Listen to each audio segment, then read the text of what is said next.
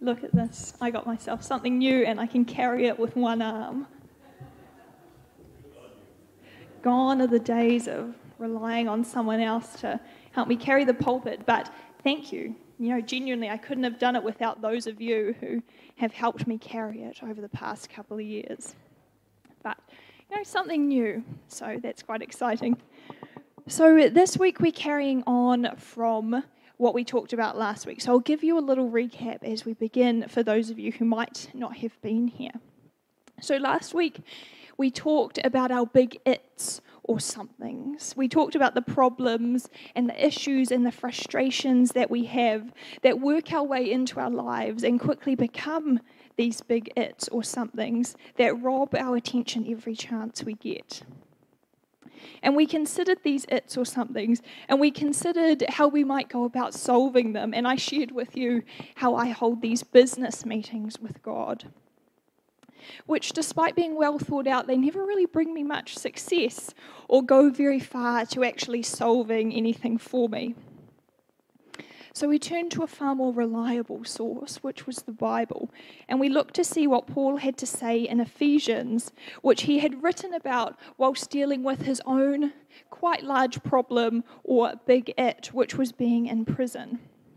And we found that in the midst of his prison time, Paul wrote this incredible doxology, this declaration of praise to God in Ephesians 3 verses 20 and 21, which says, "Now to him who is able to do exceedingly abundantly beyond all that we ask or think, according to the power that works in us, to him be glory in the church and in Christ Jesus to all generations forever and ever. Amen." And last week we focused just on the first half of that, just on verse 20. When it comes to dealing with our its or our somethings, Paul suggests taking action now because God is ready for us. And he suggests that we turn our focus to the Lord, to God, because he is where our help comes from. And then he brings his qualifier, the reason why these first two suggestions are just so good, because God is able to do exceedingly abundantly beyond all that you could ask or think. Last week we looked at this incredible declaration that God is able to do exceedingly abundantly beyond, and that God, that is the one that we put our faith in. And then we considered how our big its or our big somethings might stand up when we hold them alongside a truth as bold as that. So today we're going to look at the rest of this doxology, at the rest of this declaration of praise, and we shall see what further insight Paul has for us. Now to him who is able to do exceedingly abundantly beyond all that we could ask or think, according to the power that works in us, to him be glory in the church and in Christ Jesus to all generations, forever and ever. Amen. Let's pray. Lord God, I pray that as we look again to this small portion of text, that you would open our minds and our hearts. Let us hear from you afresh, God. Let us know more deeply how much you are able to do, how great you are, and how your ability goes exceedingly beyond all that we can think or ask. Lord God, be with us this morning and speak to us, we pray. Amen.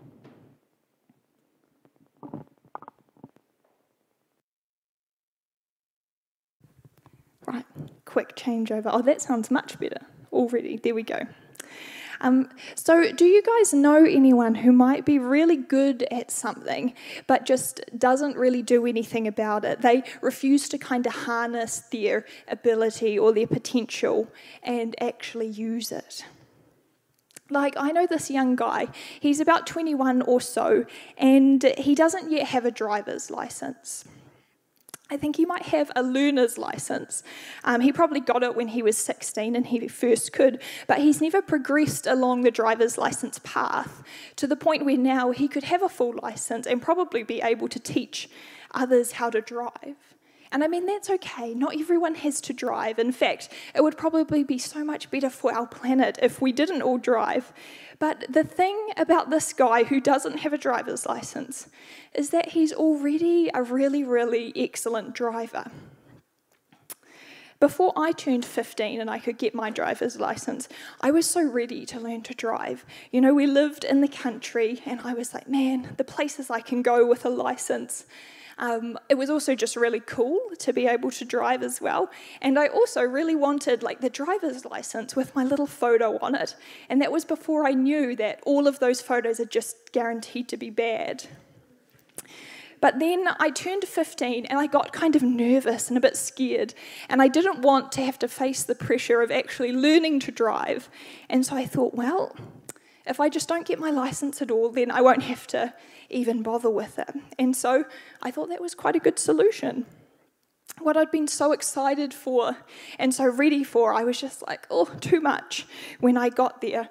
But of course I had some very gentle or strong encouragement from my family, and I gave in and had to get my license after about 3 months or so. And so I went and I did the test and I passed it, and I got my license and I began learning to drive, and I got the little plastic license and discovered I looked terrible on it, even though I'd tried really hard, I think, on that day, you know, to dress well. But anyway, I progressed with the learning to drive process, and I made it through only one resit along the way, and I got my full license. So, you know, I can empathise with those who might be a little bit weary of learning to drive, because it's certainly not always fun. I remember having to drive the family to church on a Sunday, and it almost always involves some sort of like near-death experience with gasping and yelling and grabbing the wheel and that sort of thing. So, I mean, it's certainly not always fun or easy. But the thing about this guy, this friend, is that he actually knows how to drive. He's already an excellent driver. His dad is into cars, and they go up to the Hamptonstown Raceway and they race around on the track there.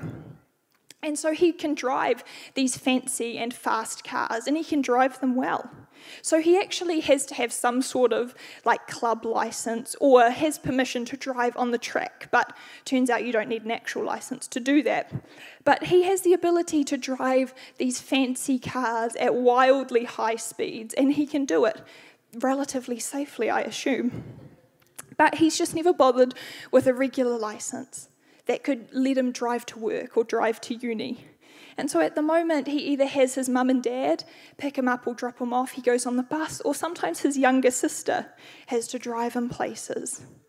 And all of us who drive, who know him, we're like, oh, just get your license, you know, you won't imagine what you can do with it. You won't have to do that, and you'll be able to do this. And he's just like, oh, yeah, but it's all right. And he does it, he just doesn't really care. And so if I'm to pick up where we left off last week, I find myself at the part of this doxology that says, according to the power that works in us. All of verse 20 reads, now to him who is able to do exceedingly abundantly beyond all that we can ask or think, according to the power that works in us. And now when I look at this guy who's happy enough not driving, and I think my frustrated thoughts to myself, like, oh, if only he knew the places he could go, I can't help but think maybe this no license young man, this no license scenario could be likened to how we walk with God in our day-to-day. Here's a young man with bucket loads of ability and potential, and it's not even like that is hidden from him because he drives on the track. He knows that he can do it. But when it comes to the everyday, he shrugs his shoulders and is like, oh, I'm happy with this. I'm happy with getting a ride or getting the bus. And here we are, after unpacking all that this means for God to be exceedingly abundantly able to do beyond what we could ask or think.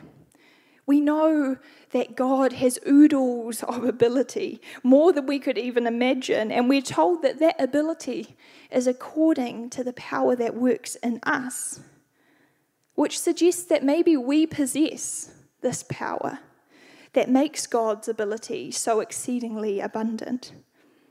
And I can't speak for you all to say what your response is, but maybe there are some hearts that are saying, oh, well, that's nice, but where was I? Here we are, aware of God's incredible ability, aware of his immense power, and told very directly that that same power lives in us, dwells in us. But how often do we choose just not to get a driver's license? How often do we choose just not to engage with that power because, well, we shrug and we say, oh, I'm happy with the lot I've got. We're comfortable, we're content. It is what it is, and that's okay for now. And those who have been there, those who have gone there with God, who have engaged with that power within them and progressed along that path with God, they look back at us wanting to tear their hair out, saying, oh, if only you knew. They see the places that we could go. And just like we say to the driver who has no license, they say to us, if only you knew what you could achieve. And this is Paul's fourth and final pearl of wisdom for us, for dealing with our big it or somethings. That we need to recognize that this power, God's power, works within us, dwells within us, and we need to acknowledge it, engage with it, and live in it. Earlier in his letter to the Ephesians, Paul wrote about this power that is given to us or that is within us. In Ephesians 1 verse 13, he says, and when you believed in Christ, he identified you as his own by giving you the Holy Spirit whom he promised long ago. And then in verse 19 and 20, Paul goes on, I also pray that you will understand the incredible greatness of God's power for us who believe. This is the same mighty power that raised Christ from the dead and seated him at the place of honor at God's right hand in the heavenly realms.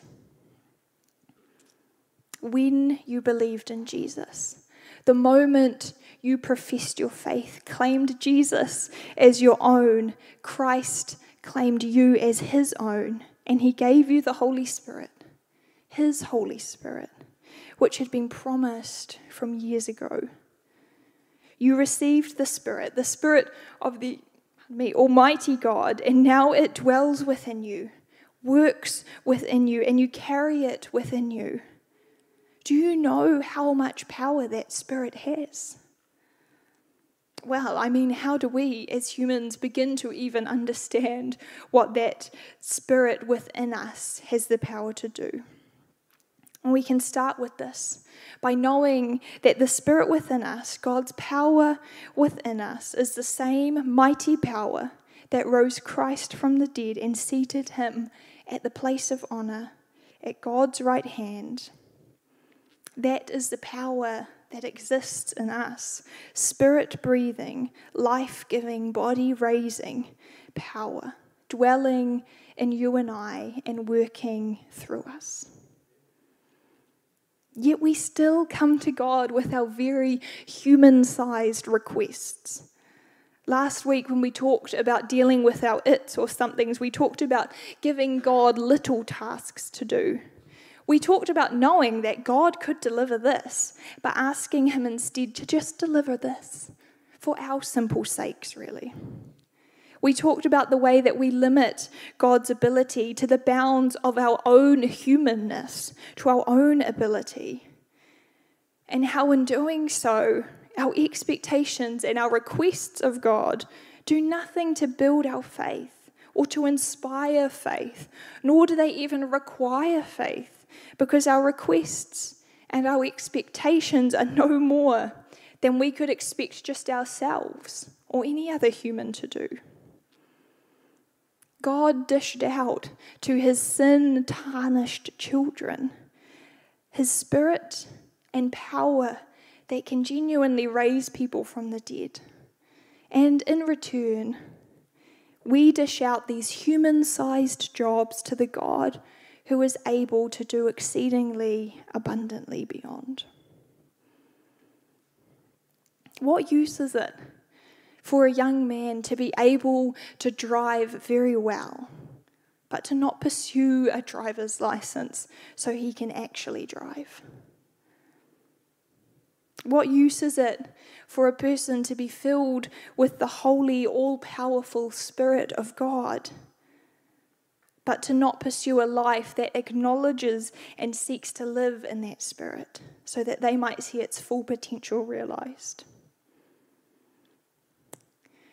The young man, well, he can just read the road code, book a test, get his license, learn to drive, and make the most of his ability.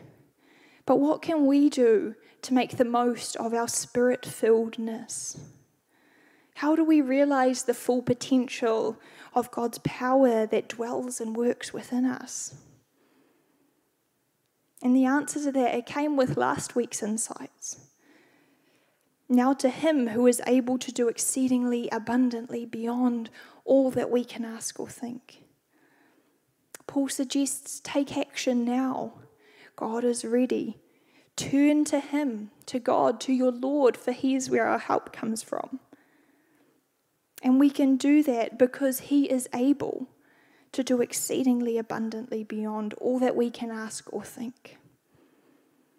The way that we tap into or plug into God's power within us is by continuously doing this, continuously turning to God, coming to him, listening for his voice, looking for the gentle guidance of his Spirit, and being bold and obedient when we hear him speak. The more we seek to live in the Spirit or walk by the Spirit, the more we will learn to recognize the Spirit's work, the more we will see of God's power being exerted throughout our life. And we will grow in understanding and expectation of what God can do. It's a little bit like getting your driver's license, and the more you do it, the more familiar it'll become, the safer it feels, and the more exciting new places you can travel to. And whilst that doesn't mean that getting over that initial hurdle of just doing it is any easier or less scary, learning to drive or learning to live in the Spirit are just like most things. You just don't know the wonders until you try.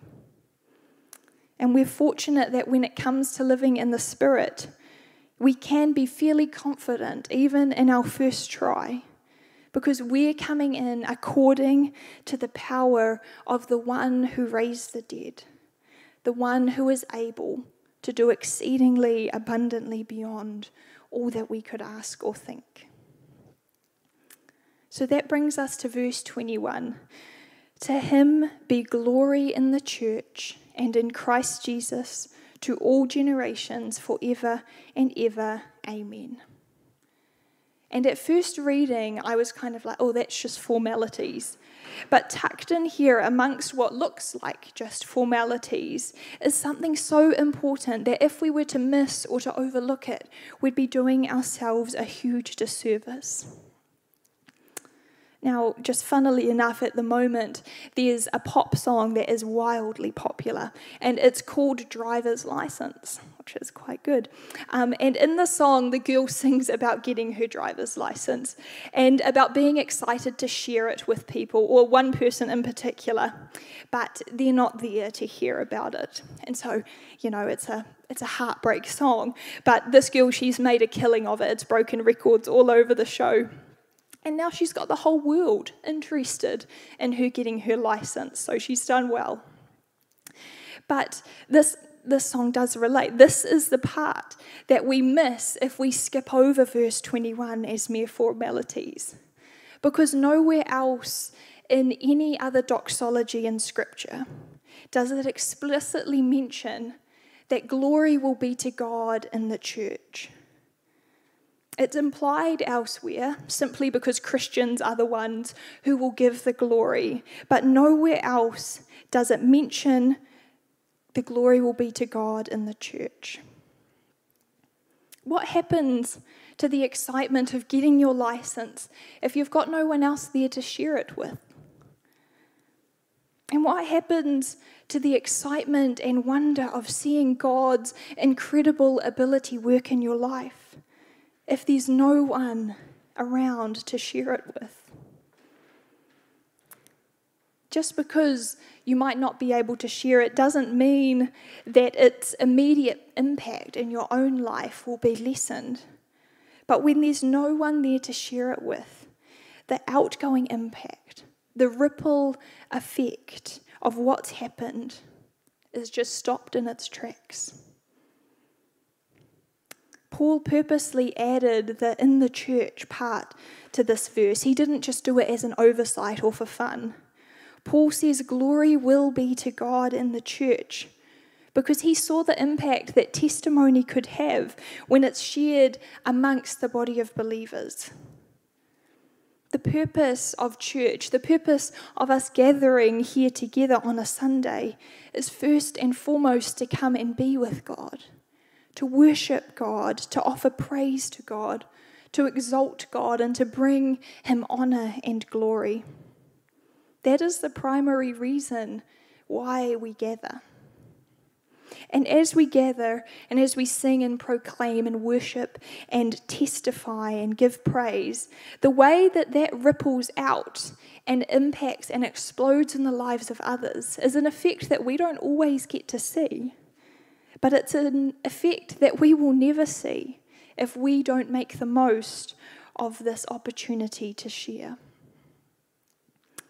The God of the universe, the one who is exceedingly abundant and abundantly able, invites us to be a part of his grand plans. He invites us, the ones with the big its or somethings, the ones with the problems and the issues that we can't solve, the ones who downsize God's ability to our human-sized plans.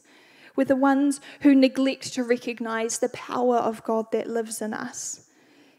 We are the ones, we are the ones called to testify, to proclaim, to sing, and to worship.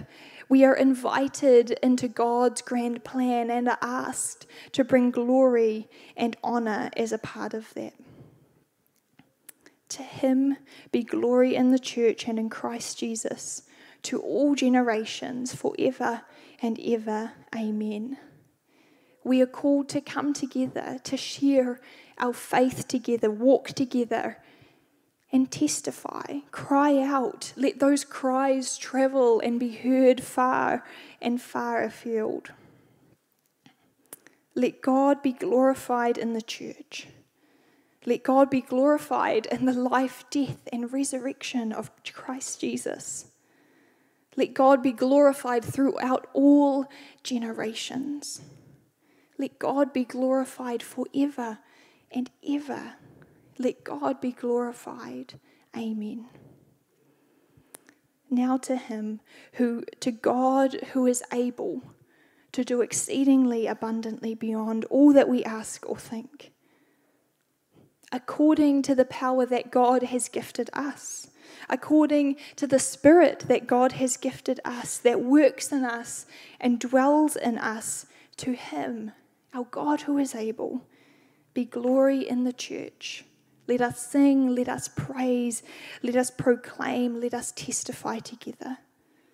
And to him be glory in the life, death, and resurrection of Christ Jesus throughout all generations and forever and ever. Amen. Let's pray.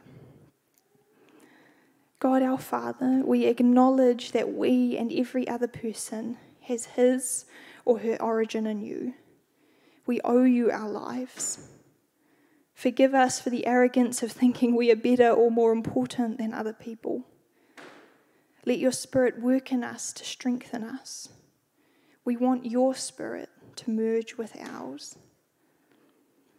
Make the presence of Christ so real that we sense your love and live from your love. Help us understand how deep your love is so that it changes us into your very image. You who are all-powerful, beyond anything we conceive, we praise you. Every accolade of worth we throw at your feet. You alone are God. From your worth, all other worth is determined. For the gift of life in Christ, we and all your people worship you. Together and forever, we will sing your praise. Amen.